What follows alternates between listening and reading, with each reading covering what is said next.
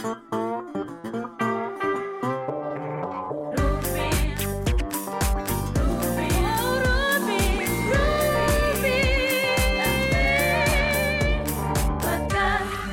and Web Podcast.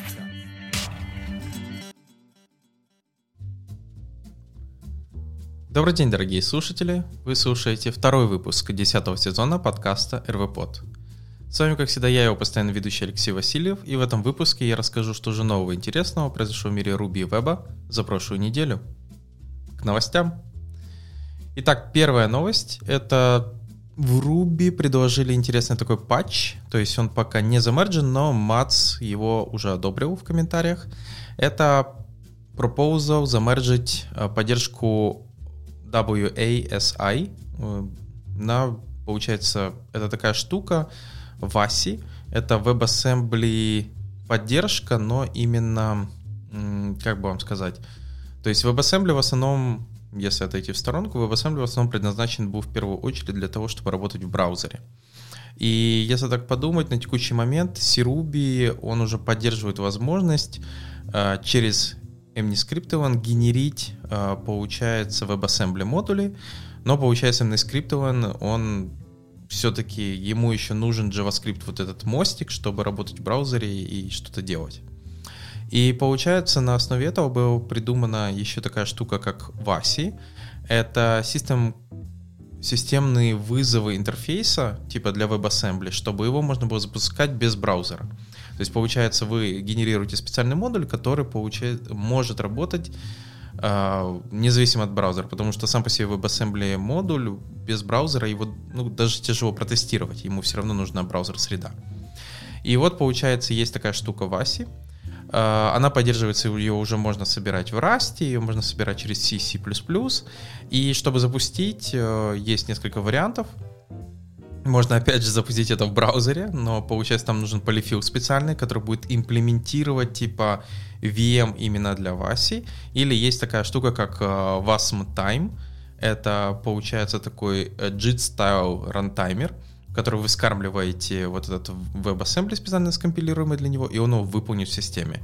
При этом у него есть определенные доступы к таким вещам, как, например, файловая система, файлы, Berkeley сокеты, работа с временем, рандом цифры. То есть, получается, это дополнительный доступ к вот этим системным штукам. Там используется libc, получается, для системных вызовов, поэтому оно будет работать, в основном на Linux-системе, я не знаю, что там с Windows, но на Linux, Unix точно должно работать.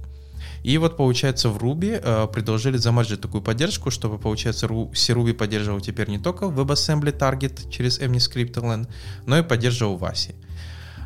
И, я так понял, Мац сказал да, почему бы нет, accepted, и, возможно, теперь вот скоро в Ruby ядре еще будет поддержка сборки именно WASI файлов. Насколько это требуется, это, конечно, под вопросом. Я бы не сказал, что сейчас на каждый день требуется запускать WebAssembly файлы без браузера, но все равно штука может быть полезная. То есть можно будет с использованием Ruby компилировать, собирать подобные вещи.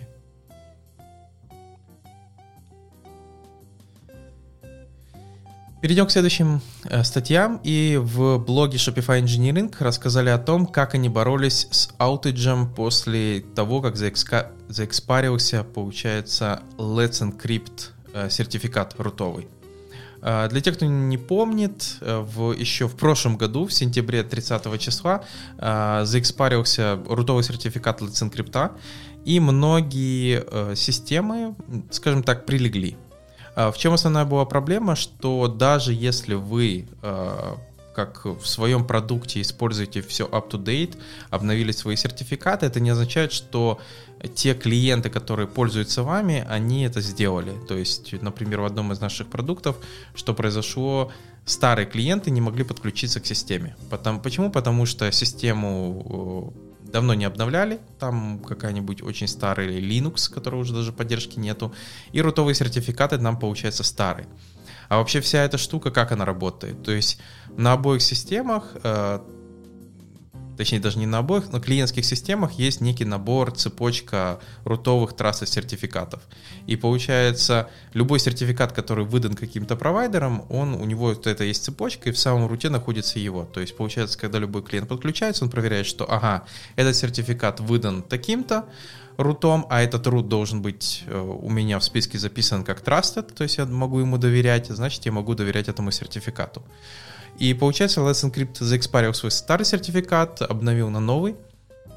При этом он это сделал очень хитро. Получается, внутри самих сертификатов было как бы два подложено, то есть старый и новый, со старым типа рутовым и с новым. Но этот, кстати, тоже поддерживали не все клиенты, то есть старые OpenSSL клиенты, они не понимали, как это разобрать, и они брали первый из списка, который был с новой подписью, с новым рутом, и просто падал. Были разные варианты решения этих проблем, но вернемся к самой статье. И вот получается, что произошло именно у Shopify. У них, они вроде бы тоже за всем следили, обновляли, и вот в тот день, когда это произошло, у них начали сыпаться сертификаты ошибки по мониторинг-системе. Это, кстати, правильно, что они это мониторят. И они начали смотреть, что же происходит. То есть у них начали сыпаться именно во внутренней системе, которая происходит взаимодействие именно самих систем, то есть то, что происходит. Они начали проверять, что там происходит, они глянули, что у них в основном используется Faraday GEM, у которого все вроде бы нормально, но получается внутренние какие-нибудь вещи, такие как OpenID Connect или RAG OAuth 2, они используют под капотом HTTP клиент. Дальше они начали смотреть, что еще падает у них Google API Client, который, оказывается, под капотом тоже использует HTTP Client, и они заглянули внутрь HTTP Client и нашли, что, оказывается, внутри HTTP Client просто держит у себя цепочку этих рутовых сертификатов, и он их и не обновляет уже как 6 лет, то есть, что как бы не очень хорошо. Для того, чтобы вы знали, цепочка рутовых сертификатов очень, должна иногда обновляться раз в полгода хотя бы. И получается, что произошло, то есть там старая цепочка сертификатов, и GEM просто перестал принимать энкриптовые. Что сделали для быстрого фикса разработчики? Они просто форкнули GEM, получается, обновили там вот этот рутовый сертификат, и, получается, так пофиксили систему. То есть сделали canary deploy, проверили, что все нормально, и потом выкатили. То есть у них, получается, сам инцидент продлился где-то 15 минут. От именно его прошествия, как они нашли проблему, сделали форк, пофиксили. Но все равно было вот такое небольшое падение монолита этого. Поэтому, если у вас какие-то подобные штуки были интересно узнать, скажем так, из тех клиентов, которые не могли обновиться, если не ошибаюсь, там были какие-то такие настолько старые клиенты, что сами провайдеры говорили: да, мы знаем, что у нас там старая система, старые эти, но мы не будем их обновлять, то есть им было все равно. И пришлось, получается, перейти с Let's Encrypt на какой-то, по-моему, специально купленный сертификат, просто потому что именно из-за вот этих старых клиентов. Это один из вариантов решения проблемы. Можно было, конечно, им сказать: это у вас проблема, но очень часто бывает: нет, это не у нас проблемы, это у вас проблемы. Если вы их не пофиксите, то мы от вас уйдем. Вот. Перейдем к следующей статье. В блоге GoDaddy рассказали о том, как они рануют Puma на AWS. То есть, во-первых, они используют такую штуку, как End-to-End SSL. Кстати, редко такое увидишь. В основном часто, что SSL, он терминируется на load balancer, а под капотом все равно идет unencrypted общение. То есть, получается, просто по 80-му порту, например. Но тут, получается, сделали так, что даже под капотом между AOB и Kubernetes сервисом, то есть подами, происходит именно общение через SSL. И для этого, получается, они поднимают в память Puma сертификат и, получается, используют сертификат для общения. При этом проверяют, что это TLS 1.2 или выше, то есть вот это все. Следующее, что они показывают, что у них используется, это то, что у них внутри под капотом они используют шифрование, и для шифрования они используют AWS Key Management, то есть KMS, И получается КМС, для того, чтобы, например, взять ключ, там что-то зашифровать и так далее, требуется сделать запрос на сам AWS сервис. И для этого они используют hook on worker boot для того, чтобы, скажем так, подогреть кэши шифрования. То есть они типа вызывают encrypt строчки какой-то, просто чтобы прогреть именно шифрование, чтобы первичный вызов любого зашифрованного метода не был медленный изначально. Следующее — это то, что они рассказывают, как они в AOB мониторят, какие запросы, как происходит именно на Puma, а как они используют keep alive timeout, то есть для того, чтобы... Потому что у Puma дефолтный persistent timeout — это 20 секунд, а у AOB connection idle timeout 60 секунд. То есть получается немного есть различия, поэтому могут происходить 502 ошибки, когда получается Puma уже прервала сообщение, а AOB все еще ждет. И получается в конфигурации они указывают чуть больше, то есть они указывают 60 секунд idle timeout плюс connection timeout AOB это плюс 10 секунд, то есть они где-то там ставят его 75. Дальше они рассказывают про такие штуки, как они именно хендлят blast реквесты. Это когда происходит, знаете, какой-то там взрыв запросов на API, где у вас, получается, может не выдержать система. Они используют WAF, то есть есть такая штука Web Firewall у Амазона, за него, конечно, отдельно надо будет платить, но там на нем можно настроить rate limit правила, чтобы, например, какой-то там IP-шник не спамил больше, чем N запросов в секунду или в минуту. Второе — это то, что они подтюнили ядро. То есть, кстати, я тоже такое делал активно, когда там хайлодом занимался, приходилось еще активно тюнить разные параметры в ядре, чтобы достичь лучшей производительности того же веб-сокета. Тут они это делают для Puma. Также они, получается, расписывают, что они увеличивают бэклог для дроппинг запросов, то есть для тех запросов, которые не дропают. И, получается, они еще используют LRU Redux для Process Memory Caching для той же Puma. И также они мне объясняют такие вещи, которые больше пригодятся тем, кто ранается в Kubernetes, то, как они gracefully шатдаунят в поде именно Puma, то есть какие дополнительные команды они используют, как они там дают ей время, чтобы Puma завершила все запросы нормально, они килляют просто и так, чтобы она там kill -9, и автоскейлинг, как у них работает с балансировкой. Поэтому если вы как бы сейчас рануете Puma, например, на Амазоне, на Kubernetes кластере, возможно, кстати, будет вам полезно подчеркнуть что-то новое. Если же нет, вы можете подчеркнуть и узнать, как подготовиться, если у вас такое будет.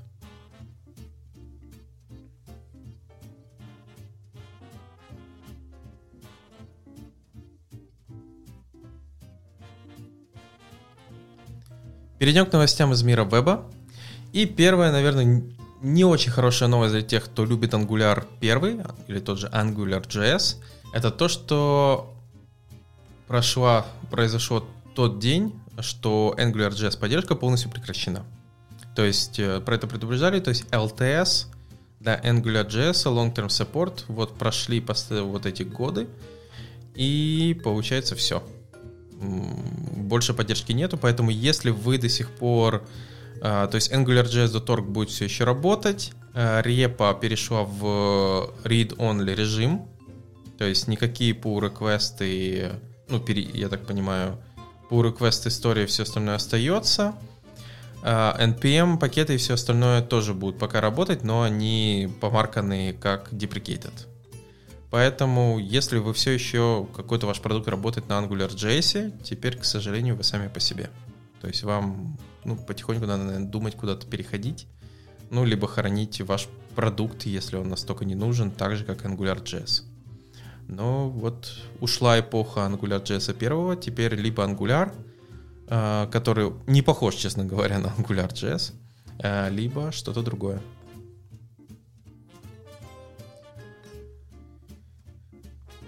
А дальше я перейду к хорошей новости. Parcel, это команда Parcel. Parcel, для тех, кто не в курсе, это такой сборщик, очень похож на Webpack или Rollup, но у него свои есть плюшки, например, Batteries Included. Это подход, когда у многие штуки уже сразу из коробки работают.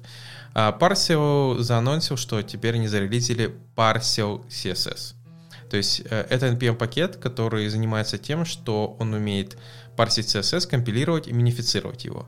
Самый главный соус под капотом — это то, что сам этот парсер, компайлер и минифайер написан на Rust. То есть, получается, за счет этого он, понятное дело, очень быстрый, и его как бы используют как раз внутри для Parse.js, для сборки. Также напомню, что есть еще, получается, на Rust уже написанный JavaScript, получается, сборщик. Но вот теперь есть и CSS-парсер, то есть он, получается, в 100 раз быстрее, чем CSS Nano минификация, и в 3 раза быстрее, чем ESBuild. Вот такая интересная штука. При этом по памяти, я смотрю, он потребляет чуть меньше, чем ESBuild, не такие уже там супер цифры. И получается, да, теперь если вам нужен очень быстрый компайлер, парсер и минифайер для именно вашего там какого-то проекта, у вас очень много CSS, то вот теперь у Parsio есть на это решение. Если вы используете Parsio, то теперь получается у вас сборка CSS должна быть еще быстрее. Хотя, конечно, CSS, наверное, не самая сложная штука, но имеется в виду JavaScript все-таки его часто больше в проекте, чем CSS.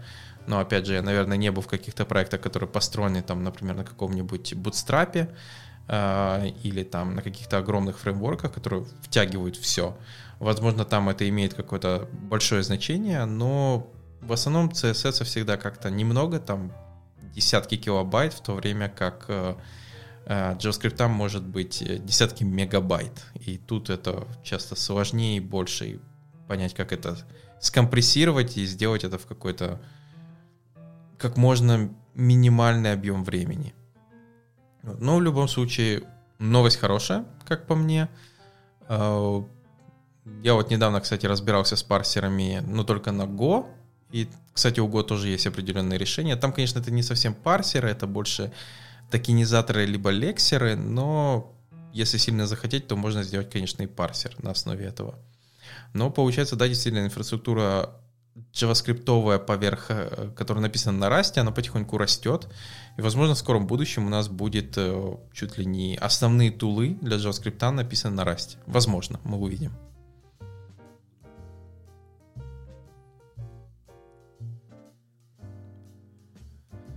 Следующая статья в блоге CSS Tricks, которая рассказывает о том, как создавать какой-нибудь пакет, который содержит в себя поддержку нескольких фреймворков. То есть, получается, представьте, вы создаете какую-то кнопку, какую-то очень крутую кнопку, но вам при этом надо сделать так, чтобы эта кнопка работала в разных фреймворках, таких как, например, React, Vue.js, Angular, там, Svelte, еще, возможно, какие-то. Или Vanilla.js тоже. Почему? Ну, это уже не фреймворк, но, например, такая штука тоже. И, получается, автор в этой статье рассказывает как раз про подход разработки в монорепе. То есть, когда, получается, у вас есть некий репо, в ней вы, получается, разбиваете, то есть какие-то общие компоненты в отдельные папки, например, а какие-то именно специфические, например, там для того же React или Angular, вы держите именно в папке именно специфик для этого фреймворка. И объясняется как раз, как это все сетапится, как работают workspace, именно если вы с ними работали в том же Yarn или NPM, то есть тут это как раз расписано, как это, что оно себе представляет, как вот этот package.json резолвится, и получается тут же рассказано, как выглядит, например, если вы разрабатываете что-то для React, что-то для Vue.js, например, то есть, как я сказал, например, одна и та же самая кнопка, что-то для Svelte. И, получается, автор в конце показывает, как это потом еще паблишить. То есть, что из этого выходит. Поэтому, что я могу сказать? Если действительно вы разрабатываете подобные штуки, то, возможно, это будет полезно. Но вообще статья еще хороша тем, что тут показывается именно подход работы с монорепой. То есть, когда, получается, вот у вас, например, я не знаю, вот я разрабатывал недавно еще один NPM-пакет, и он из себя содержал в реальности 2 NPM-пакета, потому что один был типа как, скажем так, адаптер для веб-странички и один адаптер для шардворкера. И получается, там тоже был подход монорепа с workspace'ами. То есть там именно dependency dev в основном находились в рутовом package.json, а в тех, которые находились именно в самих пэкэджах, в них, получается, dependency вообще не было, то есть zero dependency. Там находилось только именно метаданные по самому пакету. Но, получается, именно рутовый с workspace, Yarn, именно собирался такими вещами, как сборка этих пакетов, как паблишинг и всем остальным. Вот. Поэтому смотрите, пробуйте. Сейчас популярно уже не разбивать именно какой-то проект на большое количество репозиториев, а именно, если это имеет смысл, держать это именно в монорепе, потому что это проще релизить, проще смотреть за зависимостями. Тем более сейчас есть огромное количество дополнительных тулов, типа TurboRep или там NX, если не ошибаюсь. То есть вот такие дополнительные тулы, которые позволяют более удобно работать с именно монорепом, потому что позволяет, например, там запустить TestSuite только для нужных workspace'ов, а не для всех, или там еще что-то сделать только там, где требуется. Но если запустить команду на все, то он прогонит TestSuite, например, на все подрепозитории. Ну, и не подрепозитории, а, например, пакеты.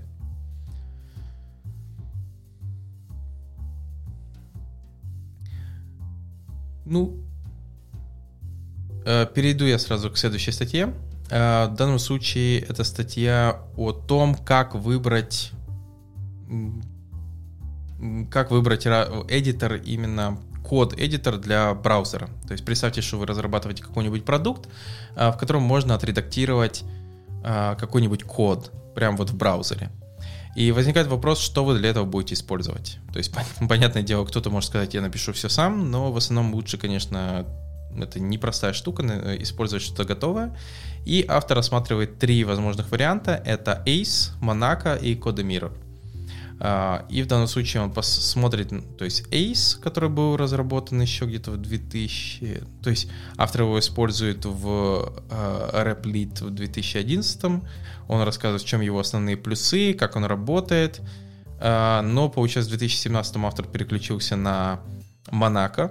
Для тех, кто не в курсе, Monaco — это как бы часть VS Code, то есть это эдитор, который используется в VS Code. У него есть определенные свои плюсы, я думаю, некоторые могли заметить, то есть у него, например, есть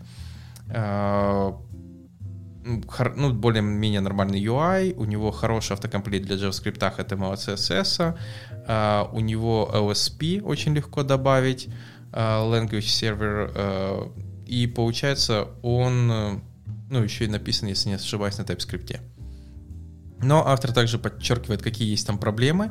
Например, в том, что Microsoft не использует для билда стандартные тулы. У него есть свои тулы, чтобы забилдить именно сам пакет. То есть какой-то там... Они его прикомпилируют как Webpack DLL в конфигурациях. Второе — это то, что все-таки оно больше, видно, что Monaco затачивается под Node.js Electron, а не под браузеры, и поэтому там приходится немного поморочиться, чтобы какие-то пакеты отключить.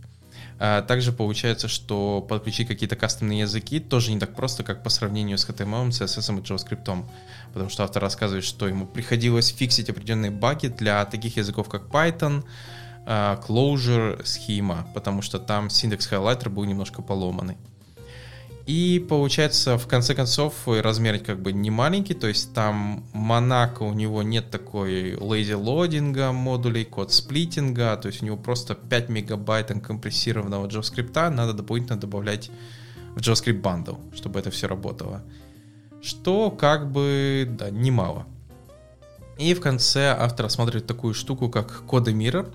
Это еще один код-эдитор. На его основе, кстати, сделана еще такая штука, как Prose Mirror. Это, получается, what you see, what you get. То есть, типа Rich Text Editor для веба созданный. И он его тоже рассматривает, 6-ю версию. Что я хочу сказать, что самое интересное, вот в последнем продукте, который я разрабатывал, тот же VML, я как раз использовал CodeMirror 6-й версии. И скажу от себя, что первый большой плюс на то, что автор тоже давит, это CodeMirror очень хорошо кастомизируется. То есть имеется в виду, что он pluggable, то есть если в 5-й версии там все было в одном пакете, в 6-й версии это разбили на саб-пакеты, и вы сами определяете этими пакетами, что вам требуется подключить.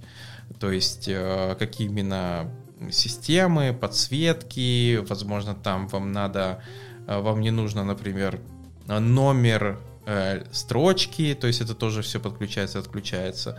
То есть это все управляется. За счет этого получается бандл конечный может выйти намного меньше, чем с тем же Monaco.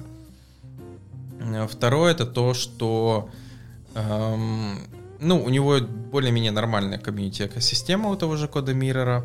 Хотя вот проблема в том, что 6-я версия вышла не так давно, и под нее библиотек уже и документации чуть поменьше, не так много, чем у 5-й версии. Поэтому будьте осторожны, если будете переходить или использовать 6-ю, будьте готовы, что документация иногда приходится рыться чуть ли не в сорцах, чтобы понять, как это работает.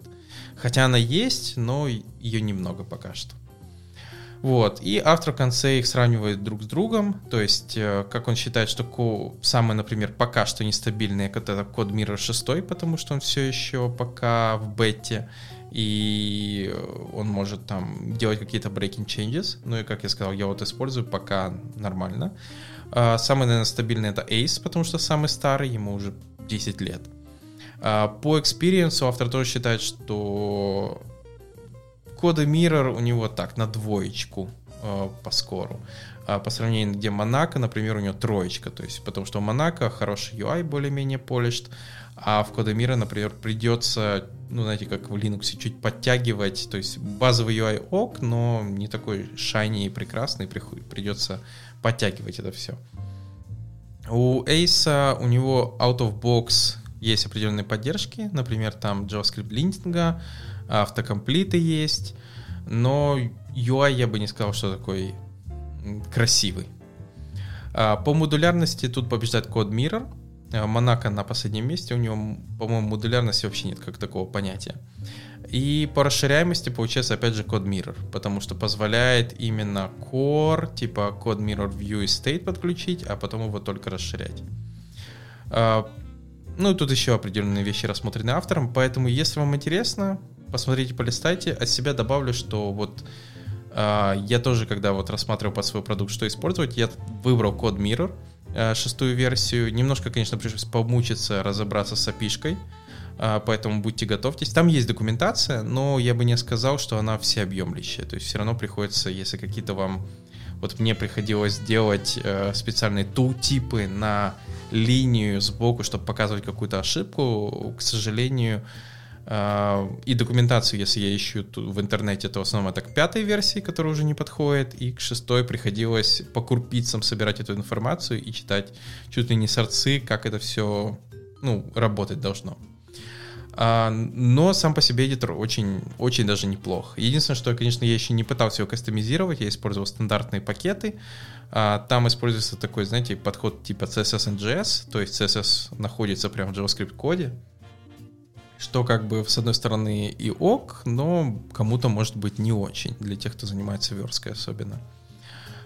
Поэтому смотрите, пробуйте. Я бы посмотрел именно CodeMirror, или, возможно, если бы он не подходил, то Monaco. Ice, наверное, как по мне, конечно, это самый такой старый, стабильный, но, как по мне, он, к сожалению, интерфейс у него староват. Им бы надо было интерфейсом уже заняться, что-то с этим сделать. Но эдитор тоже все более-менее ок. То есть мне просто, как кажется, страничка не изменялась еще с тех времен, как его разработали. То есть если вы зайдете на Ice официальную, вот она выглядит как в веб 2000-х, так и осталась. Хотя разработка именно в репозитории ведется, то есть туда все-таки мерджит и добавляет разные фишки, поэтому я бы не сказал, что эдитор мертв, то есть он живой.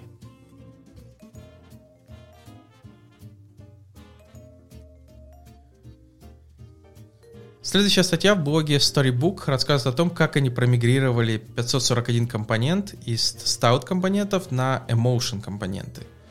Зачем они вообще это сделали? Потому что core ядро Storybook, то есть они когда купили Chromatic, это именно отдельный продукт, который занимается тестированием именно UI, они, получается, поняли, что Storybook использует Emotion библиотеку именно для своих компонентов, в то время как Chromatic использовал Styled компоненты. И в какой-то момент они решили, что им бы неплохо, скажем так, они не покупали, у них просто, я так понял, две команды, которые пошли разным путем. И они решили, что им надо как-то вот пойти в один подход. Сначала они подумали перейти на стат-компоненты, но они поняли, что это повлияет также на конечных пользователей, которые используют Storybook, и решили все-таки после долгого рассмотрения также глянули, что у Emotion лучше производительность и определенные фишки, поэтому решили все перевести на Emotion. И у них, получается, было 541 компонент по всей кодовой базе, который им надо было обновить. И в этой статье они рассказывают, как они это делали. То есть они, получается, начали рефакторить, у них произошел бага, и они поняли, что с этим надо что-то делать, и они первое, что сделали, это они добавили в Chromatic визуальное тестирование.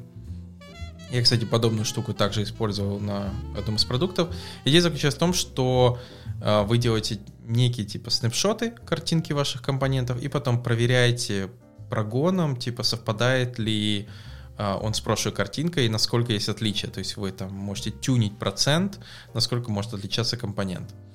И получается, они сделали такие тесты и потихоньку, получается, мигрировали с стат-компонентов на, получается, emotion компоненты и проверяли тем самым, что они ничего не сломали. И вот потихоньку, тут также рассказывают, как они настраивали именно Gatsby, чтобы, получается, он выплевывал им нужные компоненты, рендерил их как требуется, и, получается, что в конце концов у них вышло. Поэтому если у вас намечается вот подобный переход, то, возможно, вам эта статья поможет, как это сделать.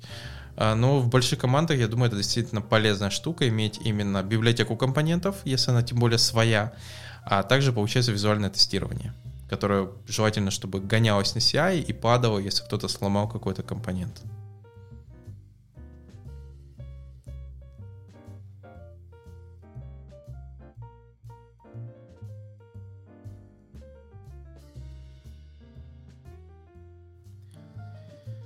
Вернемся к Ruby. И первая статья в блоге Honey Badger, которая рассказывает о том, как перейти с турболинков на турбо. Напоминаю на то, что TurboLink, он как бы... Турбо и турболинк это почти одно и то же самое, но в турбо, понятное дело, находится больше фишек. И в чем основная проблема? Это то, что турболинк, он сейчас находится в фазе... то есть его заархивировали, и он больше не разрабатывается. Просто вот пакет есть и все. То есть никакие фиксы и другие штуки к нему больше не будут приходить. Поэтому если вы активно в своей кодовой базе все еще используете TurboLinks, то лучше потихоньку переходить на Turbo. То есть вот, например, на сайте RVPod я переходил с TurboLink на Turbo. Это вот первое, что я заметил, это то, что там не работал аудиоплеер. Когда я переходил, пришлось даже сделать issues, написать, что вот в TurboLink вот такой подход работает, что при переходе аудиоплеер продолжает работать, а в Turbo не работал, то есть аудиоплеер просто прекращал работу. И получается, это как раз пофиксили. И после этого был успешно полностью переведен сайт. В действительности, по своему опыту скажу, что там не так много менять требуется, то есть в основном дата-атрибуты меняются, названия, определенные ивенты, но автор прекрасно все расписывает, как это функционирует, что вот TurboLink loads надо менять на Turbo load, и то же самое там, например, data turbo track добавлять вместо data turbo links track атрибуты, например, в те же теги. И другие, вот, я же говорю, дата-атрибуты, их приходится немножко пройтись, поменять. То же самое с форм-сабмишенами, их приходится немножко подфиксить. И вроде бы, там автор еще рассказывает именно, что приходится в рельсах поменять, как приходится немножко прогресс-бар подтюнить, если вы тюнили до этого для турболинков. Ну и также у вас появляются такие вещи, как турбофреймы и турбостримы, если вы ими будете пользоваться. Поэтому, если что, вам подскажу так, переход должен быть пройти более-менее успешно, то есть сама статья даже показывает, что там не то, что надо все переписывать, а пару строчек кода, там даже пару букв меняете и потихоньку вот переходите на Turbo. Что как бы действительно, если у вас он используется, TurboLinks, то переходите.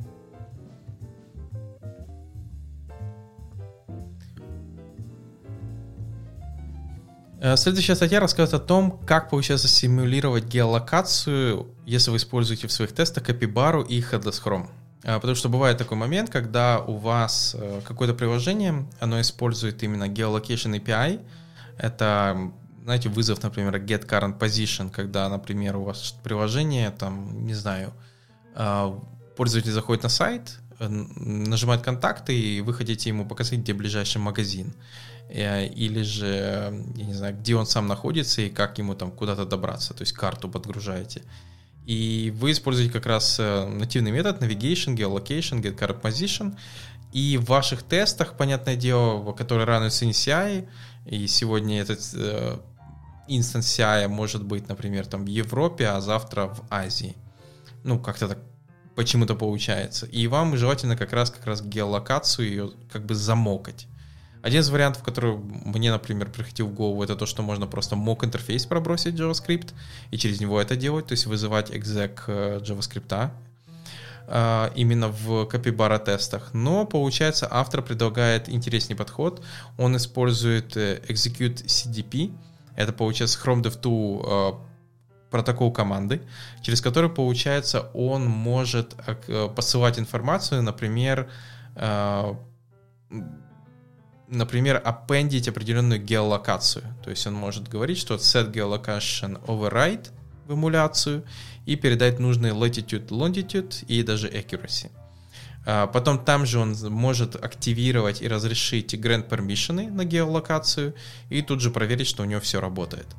Поэтому если у вас есть какой-то продукт, и вы, наверное, там вообще это не тестировали, либо там мокали JavaScript интерфейс, то теперь можно попробовать использовать вот этот Chrome DevTool протокол команды, чтобы, получается, именно пробросить фейковую геолокацию в браузер и потом уже проверить ее тестами, все ли нормально, и ваше приложение в правильную точку отсылает там человека.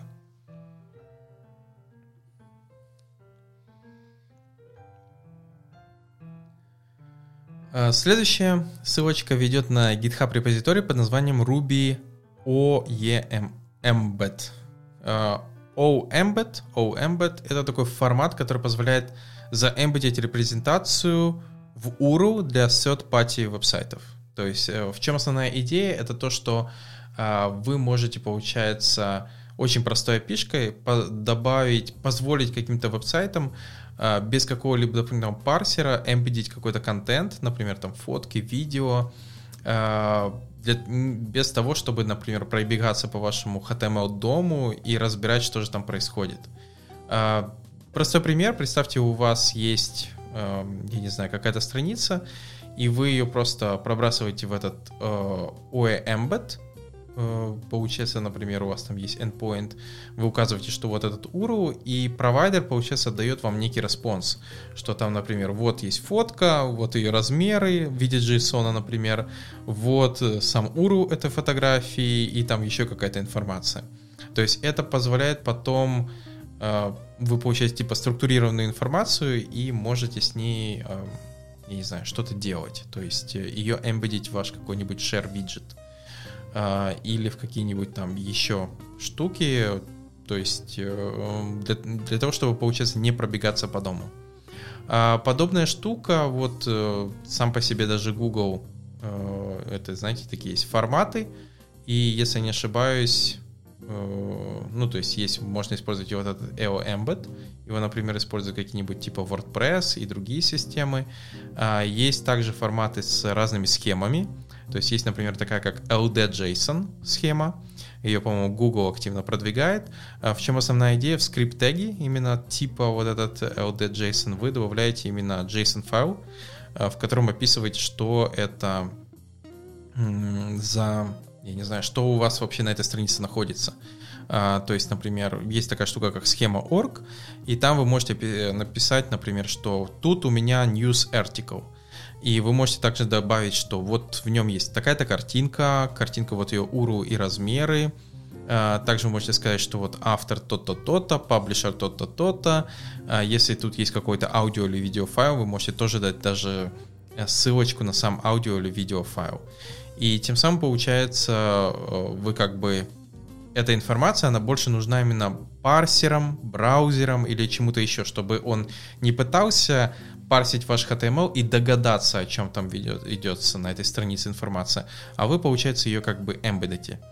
И вот, получается, этот гем позволяет вам работать с подобной штукой, то есть генерить, создавать свой провайдер и, получается, потом генерить на основе URL нужную вам информацию. То есть, если вам подобное нужно, то можете посмотреть в эту сторону.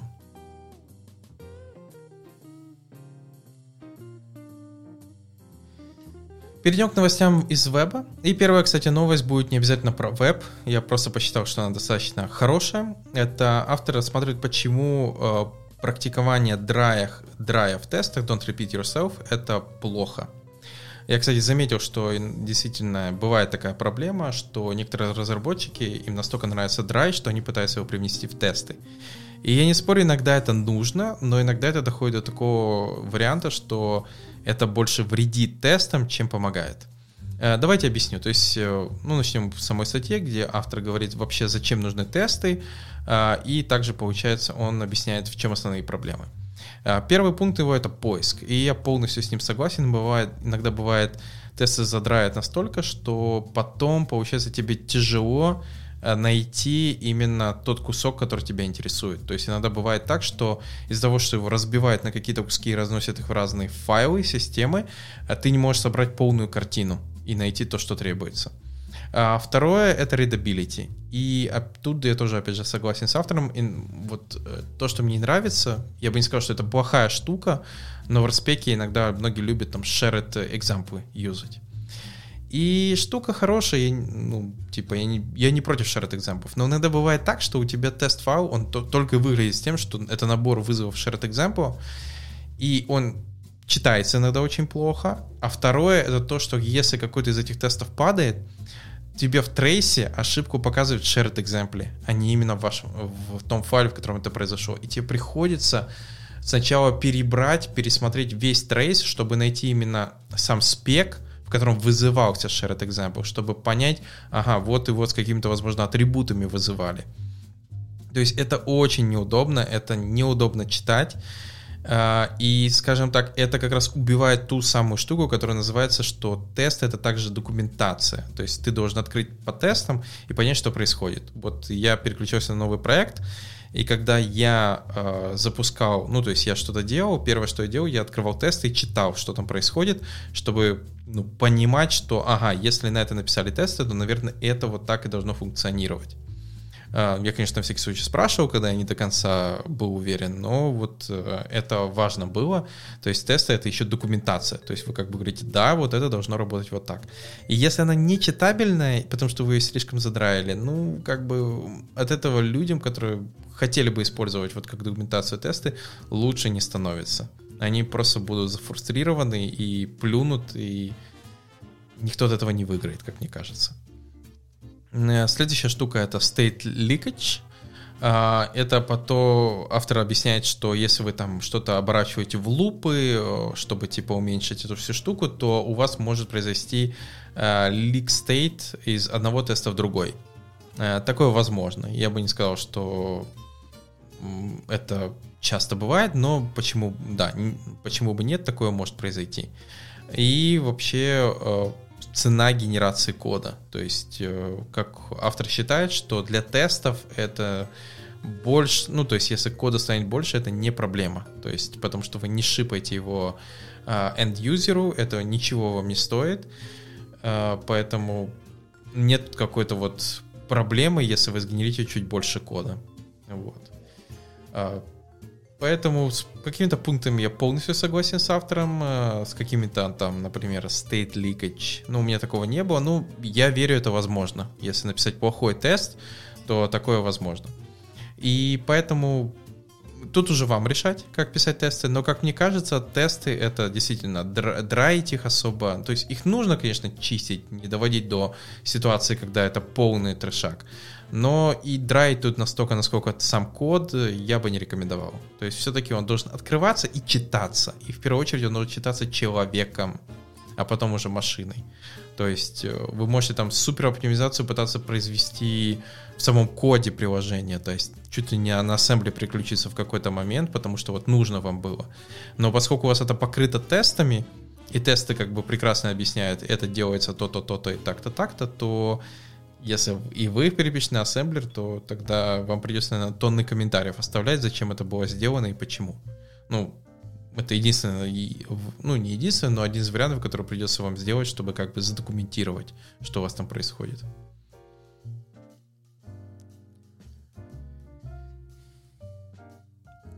Перейдем к следующим полезным ссылочкам, и первая называется 11ty.dev. 11ty — это 11t, это такой себе static site генератор. То есть, если вам надо статически генерировать какие-то странички сайта, то вот есть такой генераторик. При этом, где он используется на разных страничках, то есть его активно использует Chrome команда. Я смотрю, они сделали из него Chrome Developers, Chrome Dev Summit, такие сайты, как A11y, ESLint. То есть, сам по себе генератор, я смотрю, достаточно неплохо используется. То есть, и получается,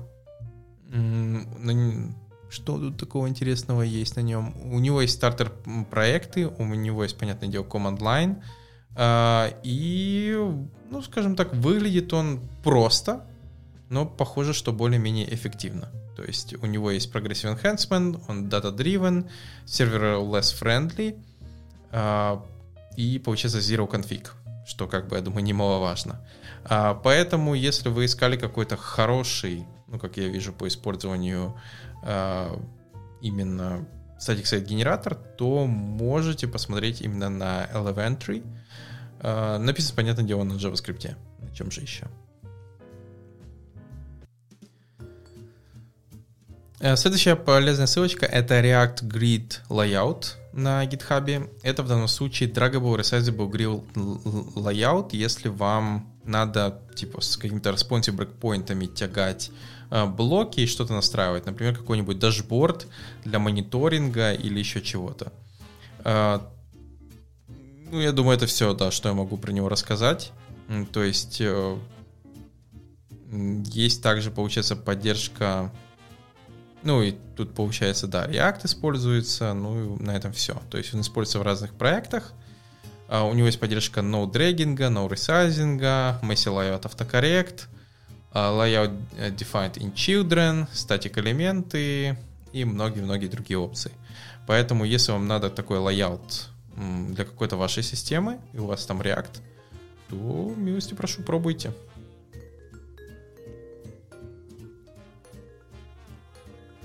Следующая библиотека под названием Elf. Это реактивный стор с магическими силами. В данном случае это просто, опять же, стор для React, то есть еще один React библиотека. Он, получается, у него модулярность в дизайне, то есть код сплитинг он поддерживает, с решейкинг, куда же без этого. Он типизирован, то есть получается полностью. Это значит, что внутри используется у нас TypeScript. Также, получается, есть command line. У него есть кеширование, request status из коробки, persistent state history есть, поддержка паджинации и дополнительные всякие плюшки для DevTools. То есть выглядит он, ну, нормально. То есть я думаю, он особенно может понравиться действительно тем людям, которые пишут на TypeScript. Потому что тут с этим все хорошо, и даже сами примеры на нем. А так, ну, скажем так, я бы назвал это грубо, понятное дело, грубо. Redux, но по-другому, потому что тут именно реактивность больше, поэтому есть такие вещи, как update, пайпы, вот такая штука, но все еще работа со стейтом. То есть он написан поверх RxJS, Я надеюсь, вы слышали про такую библиотеку. Если нет, то это как раз это JavaScript-библиотека для реактивного программирования. Она использует Observable для того, чтобы, получается, композировать такие штуки, как асинхронный код, callback-based код, и получается, чтобы вот как раз тоже реактивный код писать. Поэтому, если вам особенно, тем более вы использовали, вам нравится RxJS, и вы использовали внутри React сам по себе, то Elf, возможно, вам очень-очень понравится, потому что он как раз построен поверх него.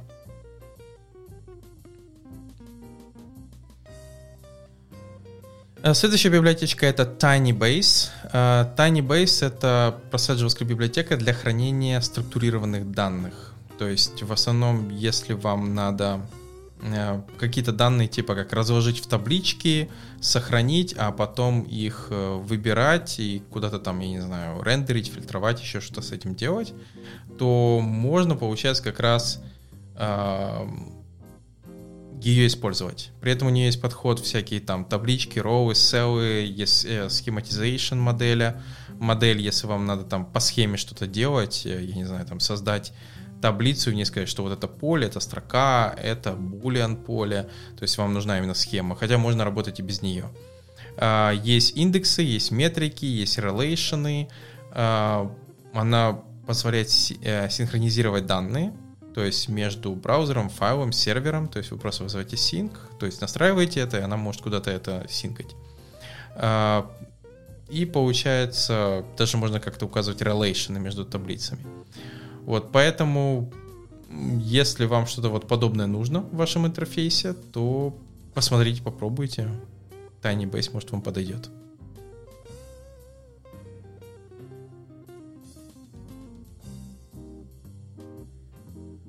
Перейдем к следующей библиотеке под названием Danfo.js.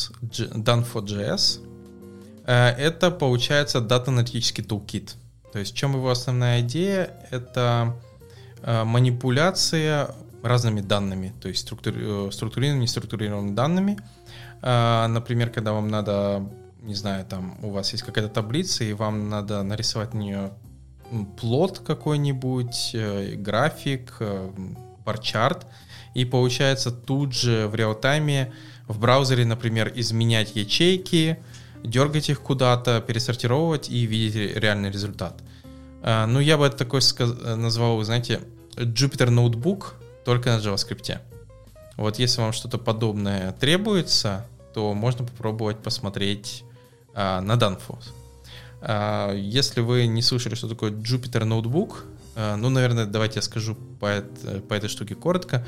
Jupyter Notebook — это такой себе web-based вещь, типа Google документа или какого-нибудь документа, в котором вы можете писать питоновский код, Markdown и Markdown, то есть вы можете это миксовать.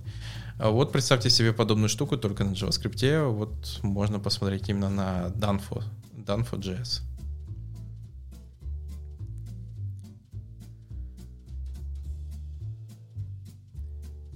Ну и напоследок, простенькая такая штука под названием OHM.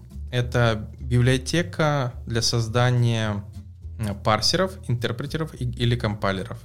То есть получается, если вам надо какой-нибудь PEG, то есть Parsing Expression Grammar, для своего языка, для чего-то там, я не знаю, для обучения. Представим, что вы хотите описать свой CSS-парсер или HTML-парсер, либо создать вообще свой язык, либо вам надо описать какой-то очень умный, не знаю, арифметический калькулятор, что-то вот подобное, то можно, получается, как раз для этого использовать OHM, который написан на JavaScript. Один из вариантов использования, например, вы могли бы описать, я не знаю, какую-нибудь умную штуку для DeFi. Ну, то есть вы могли чуть ли не описать свой DSL. И, получается, на него описать вот этот граммар, который бы его парсил, обрабатывал и что-то с этим, там, не знаю, выполнял. То есть выполнял и говорил, типа, отработал успешно или нет. Если вам нужно что-то подобное, то посмотрите, OHM может вам в этом помочь.